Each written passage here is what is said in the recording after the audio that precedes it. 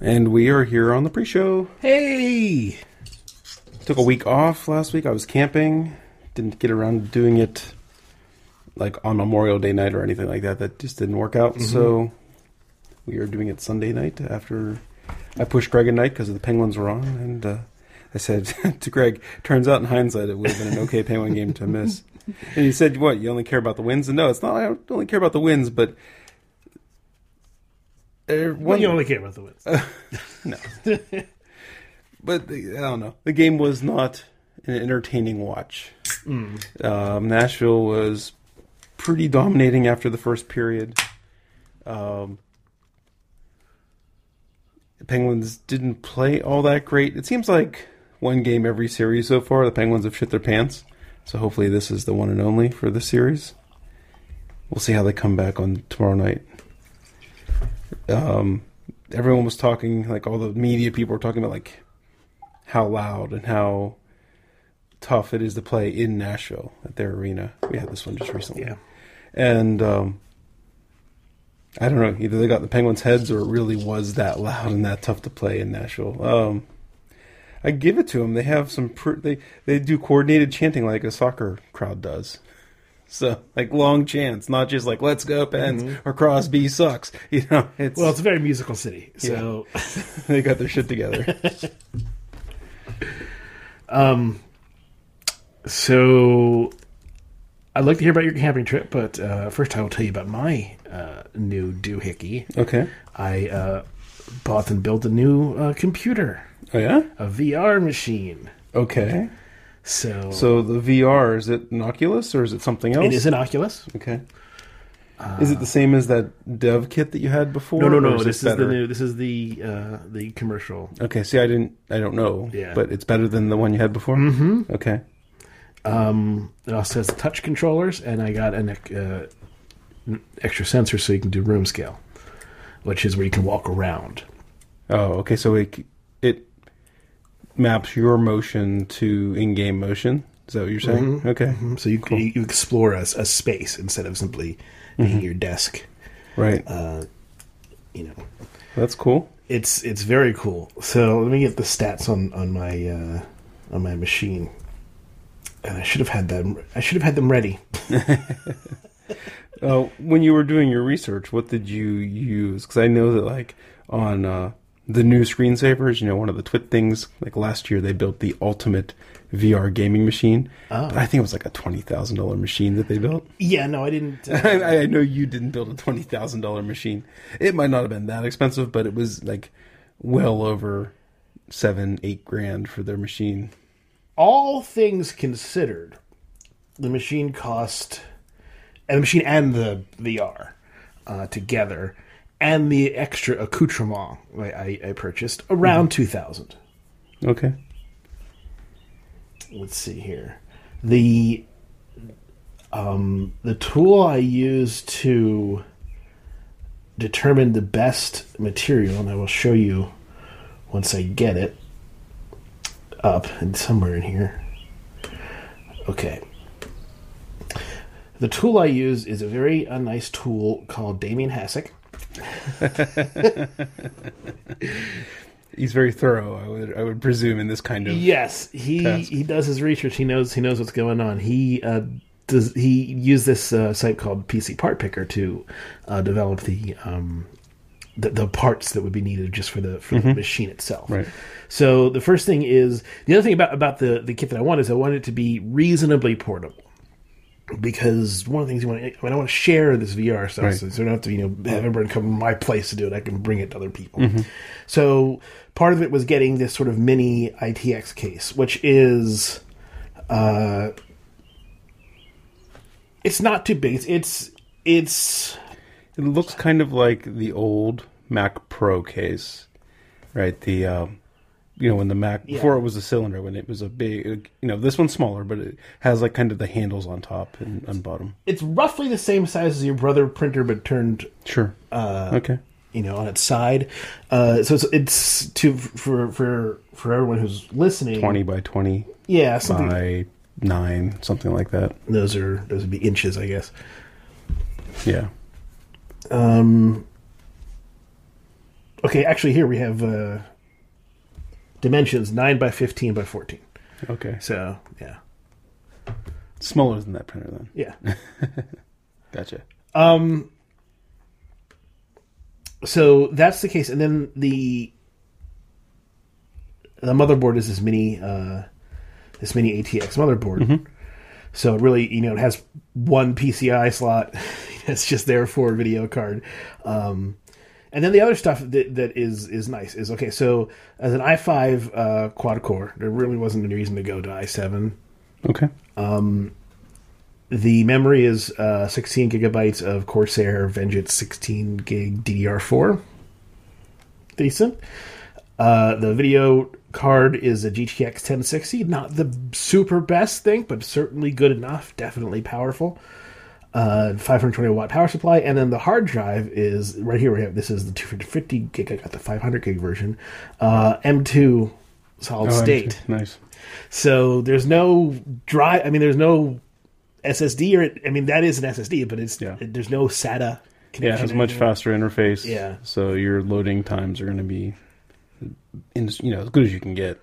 Yeah, and in the Oculus stuff together, everything ultimately was. So this is about, it's 800 with after. So how does the Oculus interface with computers? Is it USB 3 or? It's USB 3. Okay. So the other things I got were Amazon will give me all the little tools.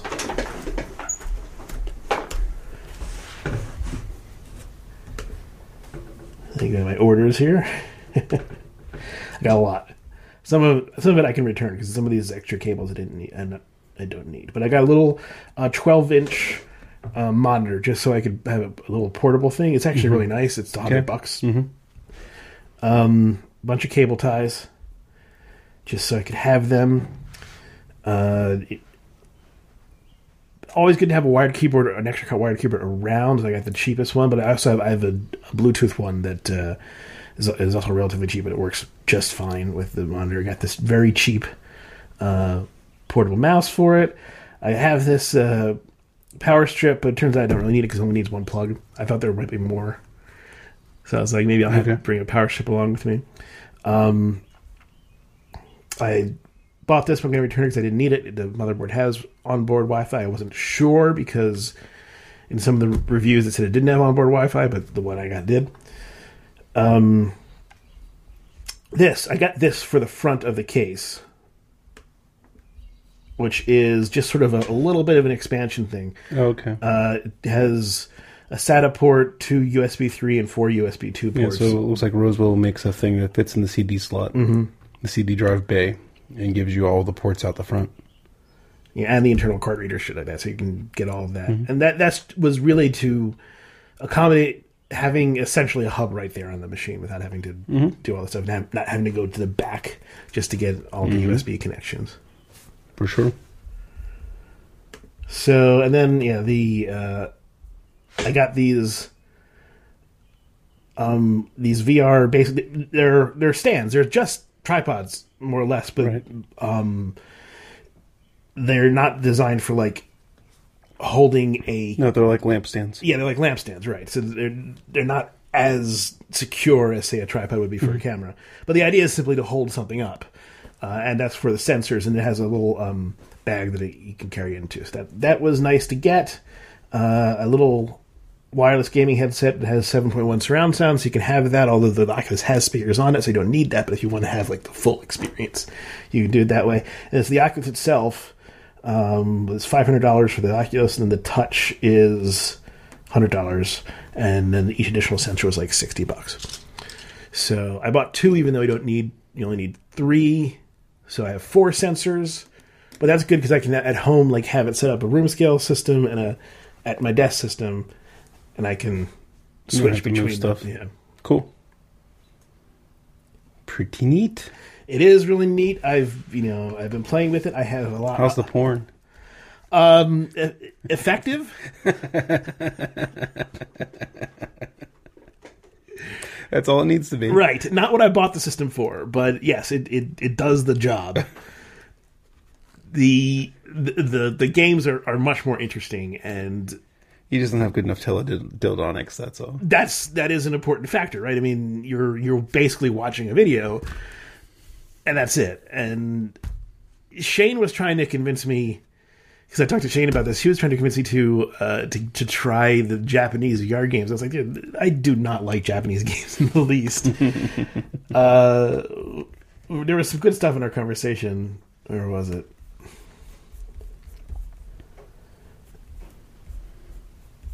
Sorry, everybody. I'm doing some searching here.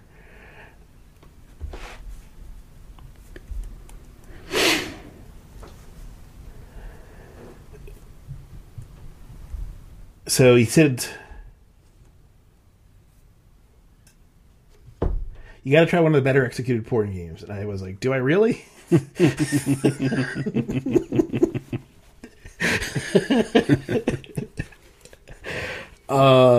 said, video is weird. There's no head tracking, so it feels like the chick is Godzilla size. I can see where you get, you can get that. Mm-hmm. With the game, it's like you're there. And I responded, ... masturbating while pretending to fuck a cartoon. I was like, one thing at a time, right? I mean, let me start playing with the games first, and I'll get into the debauchery. Said Japan is a corner on the better ones. They take porn games seriously, and I was like, no Japanese games. I'm done with them. After I played Nier, and I was like, this game sucks, even though everyone was loving it, the hell out of it. Japanese games have this weird thing of they have a gameplay that is completely separate from the narrative. It's like the gameplay and the narratives exist on different planes. So, like, you're watching a movie, and then it breaks into like this mini game or something. And... It's more like the narrative doesn't fit with the gameplay that you're playing. So, this game, Nier Automata, is essentially a mix between a fighting game and a bullet hell shooter, one of those R-type games where there's a lot of bullets on the screen. And the story is about this philosophical thing about meaning, and existence. And it's so jarring when it tries to go in between them and doesn't justify either one, right? I mean, the gameplay doesn't justify the story, and the story doesn't justify the gameplay. It's just there are stretches between, and this is a Japanese kind of style. There's those JRPGs where you have these, tactical based attacking system that interrupts you essentially on a quest from going to one spot to another to, save the princess or something like that. The word for it, I believe, is ludonarrative non-synchronicity. Ludonarrative being referring to games and narrative, and then there's not a synchronicity between the narrative and the game you play itself. An example of where that really worked well, I believe, is in Horizon Zero Dawn, this game I just played, where it takes its time and finds a way to justify the ridiculous aspects of gameplay, that you have arrows and you're a sort of proto cave girl type situation, but you're fighting metal dinosaurs. And it takes the time to... It didn't have to, but it takes the time to justify each of those situations. So it's not just out of bounds, completely absurd. It's just really absurd. It's just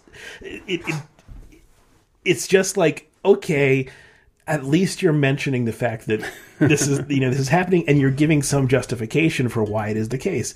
Justification that you can that works with the story. The story doesn't, and the story and the presentation don't conflict. That's very nice. Mm-hmm. So anyway, back to the Japanese games and porn. He said, I was talking about that and how, I don't like necessarily the mix of gameplay with the storyline. And he said, well, the porn games aren't really about the gameplay. And I'm like, well, I mean, sure, but I bought the gaming machine to play games. I didn't buy it to get $2,000 jack-off machine. Yeah. He says, turns out I can do both. And I said, well, my vacuum can also be used as a condenser, but my refrigerator is a lot better at it. I want I want to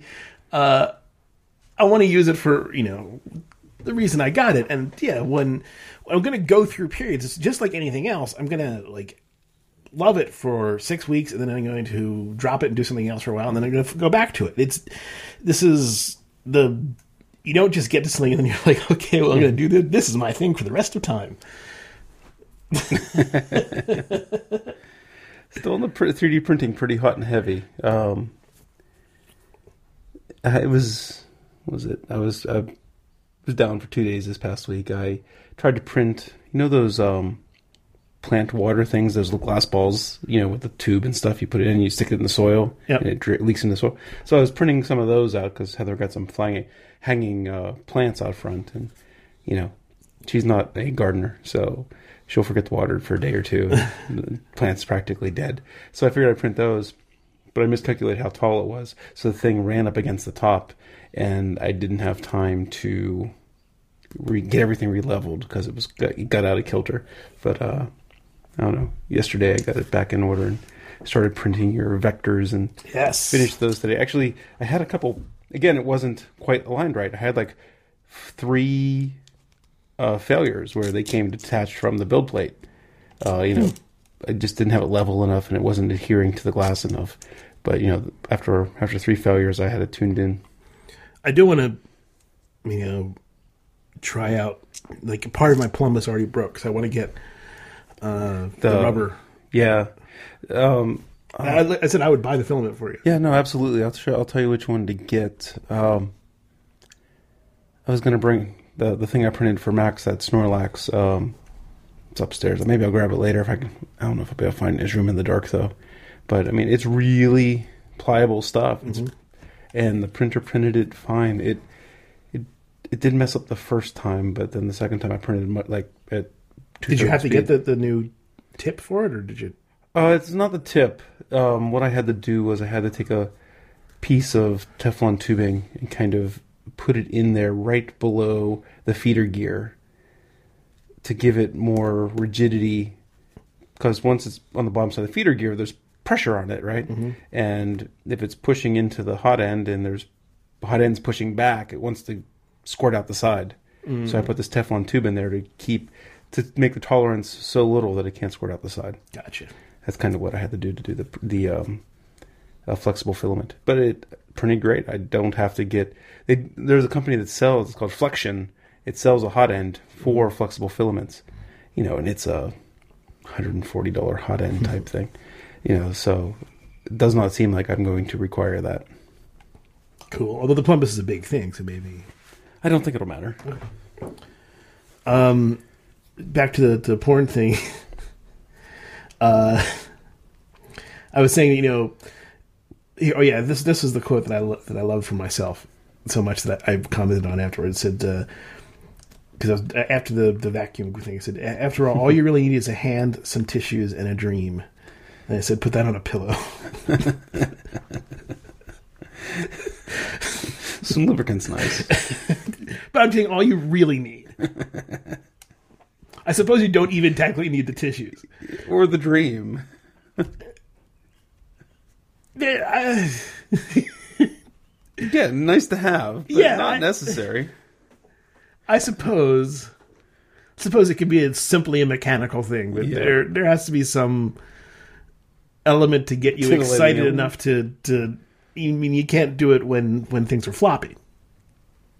Yeah, and I think the right manipulation can overcome many things. I suppose. And Shane was like, if you apply that philosophy to games, I'll sell you a notebook and a piece of paper, not even a novel, just a blank notebook. And my response was, well, that's the point. I can get it for cheap. So unless you're selling it for cheaper, I don't necessarily want to get involved with the nonsense. And my other response was, jerking off to a VR Japanese game implies a whole lot of effort and opportunity costs on my part, and it really doesn't sound worth it. So that's basically where that thing ended. I said, when I find myself interested in Japanese VR porn, I will definitely talk to you first. Can you translate these reviews for me, please? That was a fun conversation, but it was... right. the potential of VR is fascinating, and it is still in its very early stages. So you're playing games, and you're playing games that are exploring the space, and they're not perfect games, but I'm getting in sort of on the ground floor of something interesting. Just like the 3D printing is, not perfect. There's things it can't do. There's things you want it to be able to do, but you're not able to do yet. But you're getting in on the ground floor. You're exploring the space. So that's what I'm doing with the VR machine. And it's cool. So tell me about your camping trip. Camping trip, it was fun. It was, nothing too exciting, but good time. We went to a relatively close campground, Raccoon Creek State Park. It's over near Burgettstown, not too far from where the amphitheater is. The Key Bank Pavilion is what it's called today. Oh, jeez. It keeps changing names. It used to be Star Lake Amphitheater for the longest time. That's what we grew up with it being. That was a post-cadet. It was before that, but the original name, and the name that it had before it had corporate sponsorship, was Star Lake Amphitheater. And so it's not too far from there. So aside from the run-of-the-mill relaxing camping stuff, they have some pretty good nature programs over there, the Park Naturalist and whatnot. So Saturday morning we went to one kind of targeted for kids, but for adults as well. It was called Nature's Nasties, and it was like all the bad things. Oh, that's great for kids, because if you tell kids, "Oh, look at this," they're gonna be bored. They take about, this can kill you. Right. Right. So it was like a 1.5 mile walk. So it was a short walk, and it was poison ivy, stinging nettle, and that just makes your imagination go crazy when you hear stinging nettle and don't realize it's a plant or anything at the point, or or what you imagine is this plant's going to like throw spikes at you. Actually, I had the kids afterwards, draw what a stinging nettle sounds like, But the thing is, they had already seen the plant, so they weren't being very imaginative at that point. Ticks, chiggers, snakes, that kind of thing. Only got to really see the stinging nettle in the poison ivy. They didn't have any snakes or chiggers or ticks. It's funny because I was just watching a video on that, which is where the kids thing came from. Actually, was a line from the guy who's in that. It was on the Poison Garden in some castle in England, but they developed. It's just basically this garden full of plants that are dangerous that can kill you. Okay. Like the beans that make ricin, for example, are there. But there's also plants that are just like, if you eat them, you will die. Deadly nightshade. There's plants that if you touch them, you will die. Get the oil on them and give you 3rd-degree burns and stuff like that. Oh, wow. Cool. So, yeah. So the park naturalist, Shane, he was pretty good communicator. It was funny at first. When we first walked into the building, he was kind of just doing some talking to the crowd, but not yet into his program. And he came across as two things: a bit of a know-it-all and not a very good communicator. Like too nerdy to know how to communicate is how he came across at first. But then, once we got into the hike, either I got used to his style or he was better at it. I can't tell which, but I thought he was an excellent communicator. I thought he did an excellent job. Allie loved it. Allie's even more short. She wants to be a naturalist now than before. And so, that was cool. And, it was cool that they still enjoyed it, even though there was no snakes there, and all you saw was stinging nettle and poison ivy. But, we did see a baby snapping turtle. One of those was on the path, so we got to look at the baby. It was only about this long. Yeah, they are about 3 inches. Tiny little baby turtles. And they both liked it. And then one night at the campground, there's an amphitheater, and one of the other naturalists, they have a program for like the campsite, and because the other one was just for the park. It was about bald eagles. So, like how much they've come back since the 70s and the Pennsylvania programs and whatnot. So, kids enjoyed that a little bit, but there was more talking and less walking and stuff. So, it wasn't as fun as the Nature's Nasties, but it was cool. They had they don't have any bald eagle stuff there because it's illegal for the state to own anything. It has to be federally regulated. Feathers, anything. If you're not Native American or a federal agent, you can't have an eagle feather. But they had a stuffed osprey there, and it looked pretty real. When I first walked around the bend for an instant, I thought she had a live hawk or something on a perch, you know. It looked really real, and then, so they enjoyed looking at that real close. And the presentation, did they have a bald eagle there with them? No eagle. There was a video that they played about the Pennsylvania restoration program, and how, like, at the beginning, when I think it was 1990, there was only 3 known breeding pairs in the state, and now there's like 270 breeding pairs in the state. Quite a genetic bottleneck there. They brought in eagles from Saskatchewan. They didn't breed them up from the 3. They brought eagles in from Saskatchewan, and they had to they brought chicks in, and then they had to do this thing where they call it hacking. I don't know if it has anything to do with the hacking we're familiar with. I don't think it does. But they had to build this roost where they could feed the eagles without the eagles seeing that humans were providing the food, because they didn't want to imprint that humans provide food. And that's one of the ways they brought the eagles into the state. It's sort of it's like the life hacking concept, right? You're taking advantage of how things think. Yeah, I mean, the process of raising the chicks that way was called hacking. They didn't get into the etymology of why they called it hacking. Hacking is mostly social engineering, after all. Yeah. Yeah. It could be. Seems like it's probably more of a coincidence from our point of view. I mean, because what naturalist is going to think this is like computer hacking in 1990, So...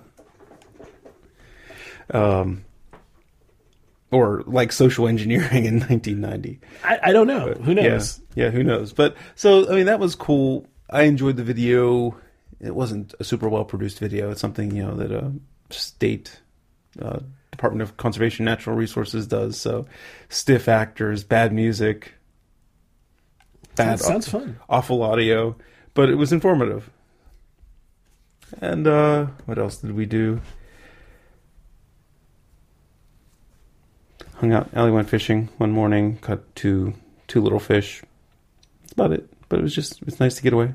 I did go to Helicon Brewing because we weren't too far from it, so we went there to have some beers. How was it? It was good. I mean, I think they're still fixing a couple things. Like they have their, I don't know if that's the one I don't think they call this one the Northeast IPA, but it was kind of a Citra Mosaic, bit cloudy, and they had 2. They had the one that's the running out of, which was like 50-50, and it was coming across really kind of garlicky. And then they did one which was much more Citra than Mosaic, and that one was coming across a lot more like what you're looking for. It had a lot more of the mango, which seems a little bit counterintuitive from what we think. The one that had too much Mosaic was garlicky. I guess it. I mean, the other thing you have to remember is that hops are an agricultural product, right? Yeah. So they do change. Mm-hmm. So and I don't know how many farms Mosaic is coming from. It might not be sourced from the same farm. But yeah, so for theirs, they had to dial back the Mosaic and boost the Citra to get the mango-y type flavors. So that was an interesting, because it was kind of like opposite of what my gut would have said. Yeah, my gut would have said, let's go in on the Mosaic and dial back. Because, I mean, from my experience, I think of a lot of Citra can get oniony. Yep, yeah. But it's that thing where you have this ideal conception of the hop in your head, but that doesn't necessarily, it isn't the real world. Their oatmeal stout was probably my favorite beer. It was really well done. That's good to hear. That reminds me of a question I had. The one beer that I see a lot on shelves is Rivertown. Never had a good one of theirs in a bar. But I see them everywhere. So I was at Double Wide a couple months ago, probably close to 6 months ago, and the waitress brought me the wrong beer. She brought me White Lightning. Turned out it was really good. Okay. But I didn't order it, and I haven't ordered it since, but it was really good. And their White Lightning is a wit beer for the people listening. Mm-hmm. So, I would say try the White Lightning. Yeah, but for some, I wonder. They're not a go-to for me either. The question that I'm wondering is, I'm wondering if they're playing the Weyerbacher game, which is get shit out there, get distribution, and then make your beers better. Don't focus on the quality first. Focus on distribution first, then get your stuff into a decent quality. I'm not sure that was Weyerbacher's business plan. It turned out what they did. It's what they did. I mean, but they got distribution before we were even into the game. Right. So it's hard to know exactly how that... A lot of it was a completely different world, too. A lot of it was on the fact that they made just a lot of high alcohol beers. There was that, yeah. I mean, everyone knew Blithering Idiot. If no one... That was kind of the thing, where people knew of a beer named Blithering Idiot but didn't know who made it. Mm-hmm. But think about... Well, they had the same problem that you talked about before, where all their beers tasted the same. There was, less than 10 craft breweries in Pennsylvania at that point, too. So, I mean, it was pretty easy to get wider distribution. Vicini here in Pittsburgh area was just looking for, they realized craft was going to be noteworthy early enough that they signed Trogs and Victory and Weyerbacher and Yards. Maybe they don't have Yards. But, they were the guys bringing in much of that Pennsylvania craft beer from, that predated us. So, but I keep thinking, man, I wish there was more roundabout. And that could be part of it too. Thinking of the Weyerbacher thing, because of the way Vicini was going after certain Pennsylvania breweries, Weyerbacher might have been more extended here, more available here than we might have had an impression that they were more omnipresent than they were. Fair. Yeah, I don't know. It's just something I would consider when I'm pondering the whole thing. But it seems like that might be a good strategy, in that you get out there, and then as long as you're out there and people know you. Yeah, I mean, they're the most marketed. I mean, they sponsor the Pirates. Like, they're available at the stadium, so they're playing the marketing game more than most. Yeah, and it's not always the case. In fact, it's kind of rarely the case where the most marketing dollars is being spent on the best product. It happens. For a while, Apple was the best product. Now I think you could make the argument that that's not the case anymore. But for a while, the Apple PCs were the best PCs, and the Apple phones were the best phones. And the Apple marketing was the best marketing. Mm-hmm. So sometimes it works, sometimes not so much.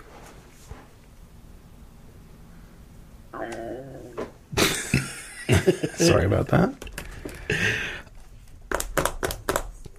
What else? Well, as you mentioned before, the Penguins are in the Stanley Cup Finals again. Yeah. That's 4 times in the last 10 years or so. So now you know how Yankees feel. Right? Yeah. It's because everyone around the country hates the Penguins.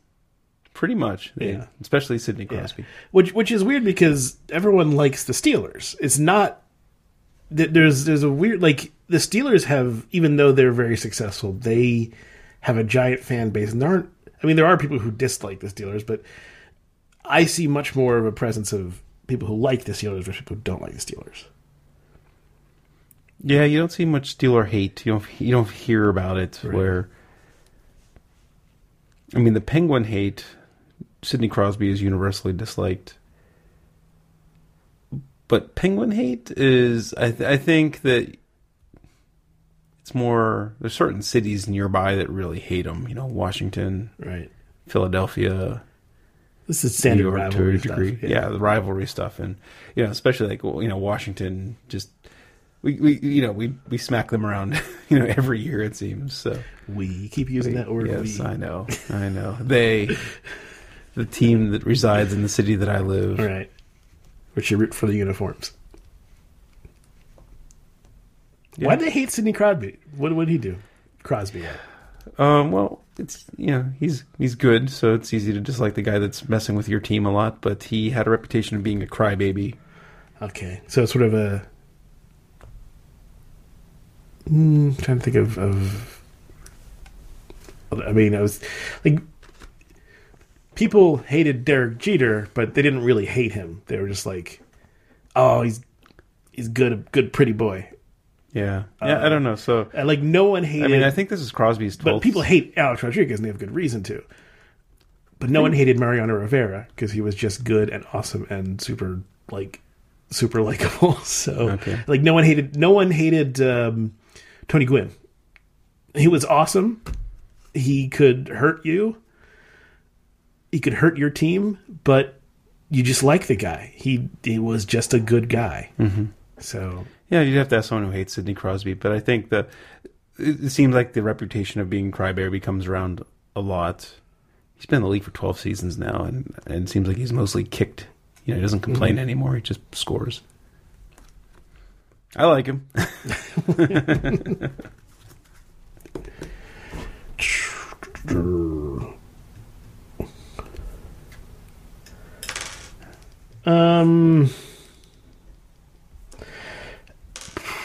I guess I have some interesting stuff, but I can wait till the post show for that. I don't really have any big sciencey things. I can talk about some broad sciencey stuff. There are some interesting discoveries that happened recently.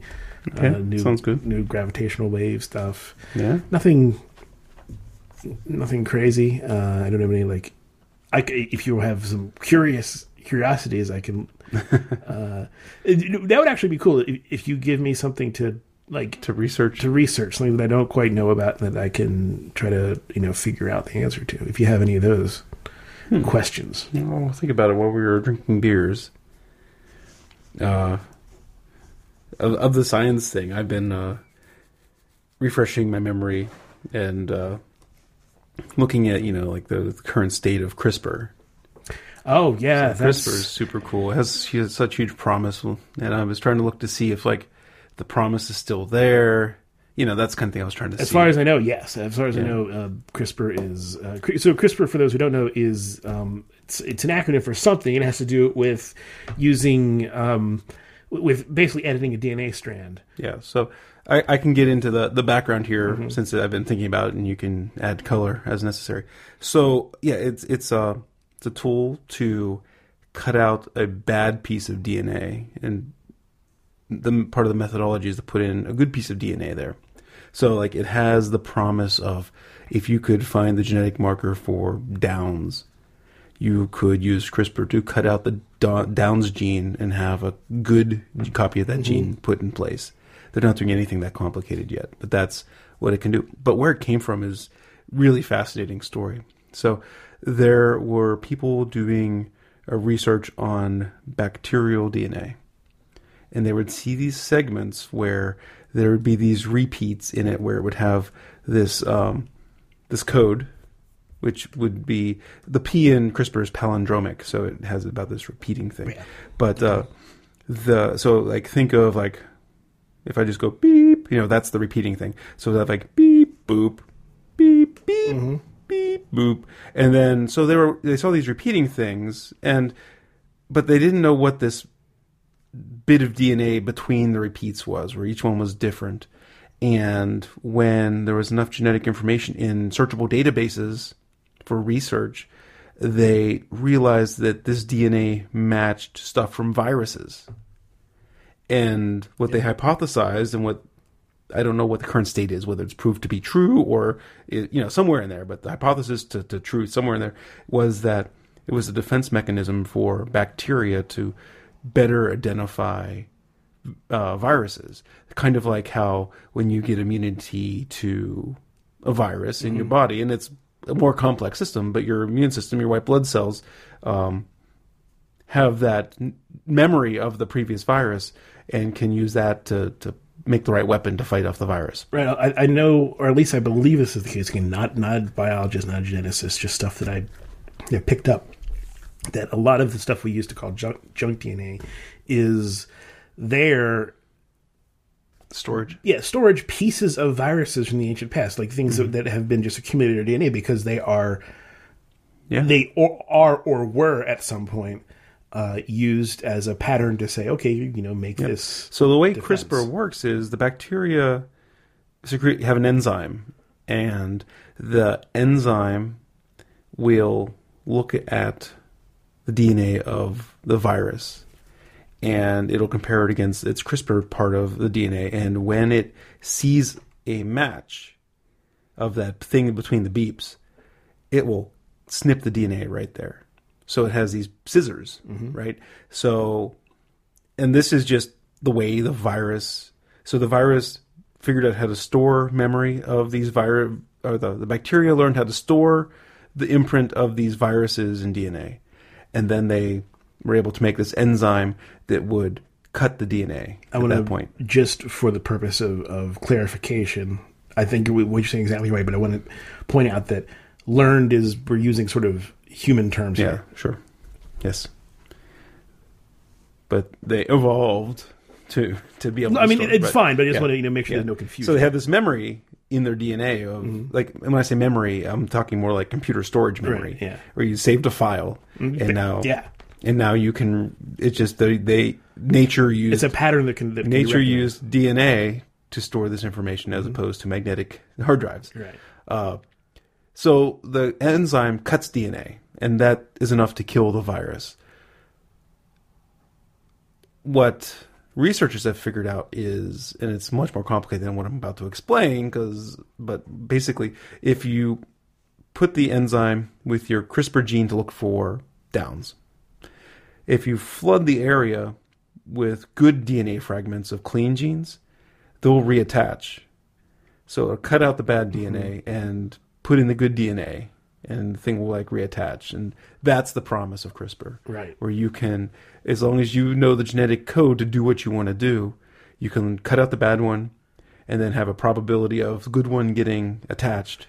And the analogy is kind of to old school editing, where you had a roll of tape and you would slice it and then put in new pieces. Yep. And that is roughly what they're trying to do. They're just using, instead of using, very tiny microscopes and little lasers and stuff, they're using the mechanics of enzymes and stuff like that that developed over the course of billions of years of evolution. And they're just taking it, so researchers are basically taking advantage of these compounds that already existed, and that they're doing this amazing chemistry that we do not have the ability to do. Yeah, and there's on our level. Two main American organizations that have patents on CRISPR, and that's Stanford University and Jennifer Doudna, and then the Broad Institute was awarded a patent as well. Different techniques is what the patents are for, and that's about as much detail as I can get into on the difference on the patents. But it's just really fascinating stuff. I mean, the promise, it's going to take a long time to be able to do such a big lift as something as important as a debilitating, genetic disease, right, and replacing that. But, there's a visible path on how to do that now. Yeah, and I would recommend this week, this Thursday, was In Our Time episode on enzymes, which was fantastic. Oh, okay. Lots of stuff I had no idea about, that learned a whole lot and made me think, man, I wish I knew more about chemistry, because this is fascinating. So definitely recommend that. One of the places that I got most of that CRISPR info from, for the listeners, I know you're not going to listen to it because it's Radiolab, but there's two Radiolab podcasts on CRISPR. There's one that came with the original broadcast probably about 1.5 years, 2 years ago. And then there's one probably about 6 months old where they kind of did an update, right? It was right after the patent stuff came out. So maybe 4 months ago, 3 months ago. There was an update. And they rebroadcast some of it, but I don't think it was the whole story. So I would recommend going to find the first one about CRISPR. And then you can, listen to the second one as well to kind of get the update. But hopefully you don't learn much. I think I did a pretty good job of explaining it. But they weave a more interesting story. That's their Yes. their gig. So I did want to show you this video because it's sort of something that I found this week is sort of very interesting. Which somebody else you could search on YouTube for the evolution of bacteria on a megaplate petri dish. This is just 2-minute video, but it shows evolution in action. It's fantastic. Okay. So there's actually sound to go with it, but I don't know if you have me turned up.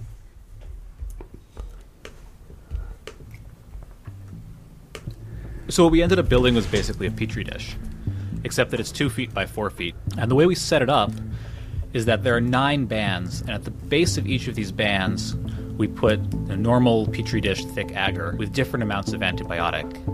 On the outside, there's no antibiotic. Just in from that. So for those who aren't watching, it looks kind of like a football field of sorts. Yep. The end zones have no antibiotic. Right. And there are a bunch of lines in between. There's barely more than the E. coli can survive. Inside of that, there's 10 times as much, 100 times, and then finally the middle band has 1,000 times as much antibiotic. And then across the top of it, pour some thin agar that bacteria can move around in. The background is black because there's ink in it, and the bacteria appear as white. First, you see they spread in the area where there's no antibiotic. Yeah, they colonize the clean area pretty quickly. They start from the edges, they rush out, and then they hit this barrier where they can't spread because they're getting massacred by the antibiotic. The point they can no longer survive. Then a mutant appears on the right. It's resistant to the antibiotic. It spreads until it starts to compete with other mutants around it. When these mutants hit the next boundary, they too have to pause and develop new mutations to make it into 10 times as much antibiotic. And then you see the different mutants repeat this at 100. Looks like fluid dynamics almost. Yeah. And after about 11 days, they finally make it into 1,000 times as much antibiotic as the wild type can survive. And so we can see by this process of accumulating successive mutations that bacteria, which are normally sensitive to an antibiotic, can evolve resistance to extremely high concentrations in a short... So anyway, that was just a fascinating, like... the thing I'm most curious about is how many times, how many mutants were successful. Mm-hmm. So, like, on the first tier, it looks like they're only showing the main ones. On the first tier, it looks like there was only they put a node graph on top of it Yeah. afterwards, so you can sort of see the generations and how they developed. And you can see that... Well, look at the bottom one. It failed. It didn't make it past... Right. So there's one on here that just wasn't able to get, was outcompeted by this guy. Oh, the top one that was outcompeted, too. Mm-hmm. So the center guy is the one that ultimately... got into the thousands fastest. What probably happened is that whatever developed along here was useful enough going forward, and it was also useful at outcompeting the other things. And there may have been some mixing along these lines, right? I mean, you don't know for sure. This is sort of a more high level look. But on the other side, so you have actually 3 different generations that made it through, or at least made it through here. On this side, only one generation from the first one that made it through the end. But I thought it was, it's a perfect example. If you want to say, watch evolution happen, well, there it is. But I didn't see any monkeys changing to people. Yeah, that's right. These are still E. coli bacteria at the end of the day. That's really cool. I like it. I like it too. Cool. All right, on to beer. On to beer.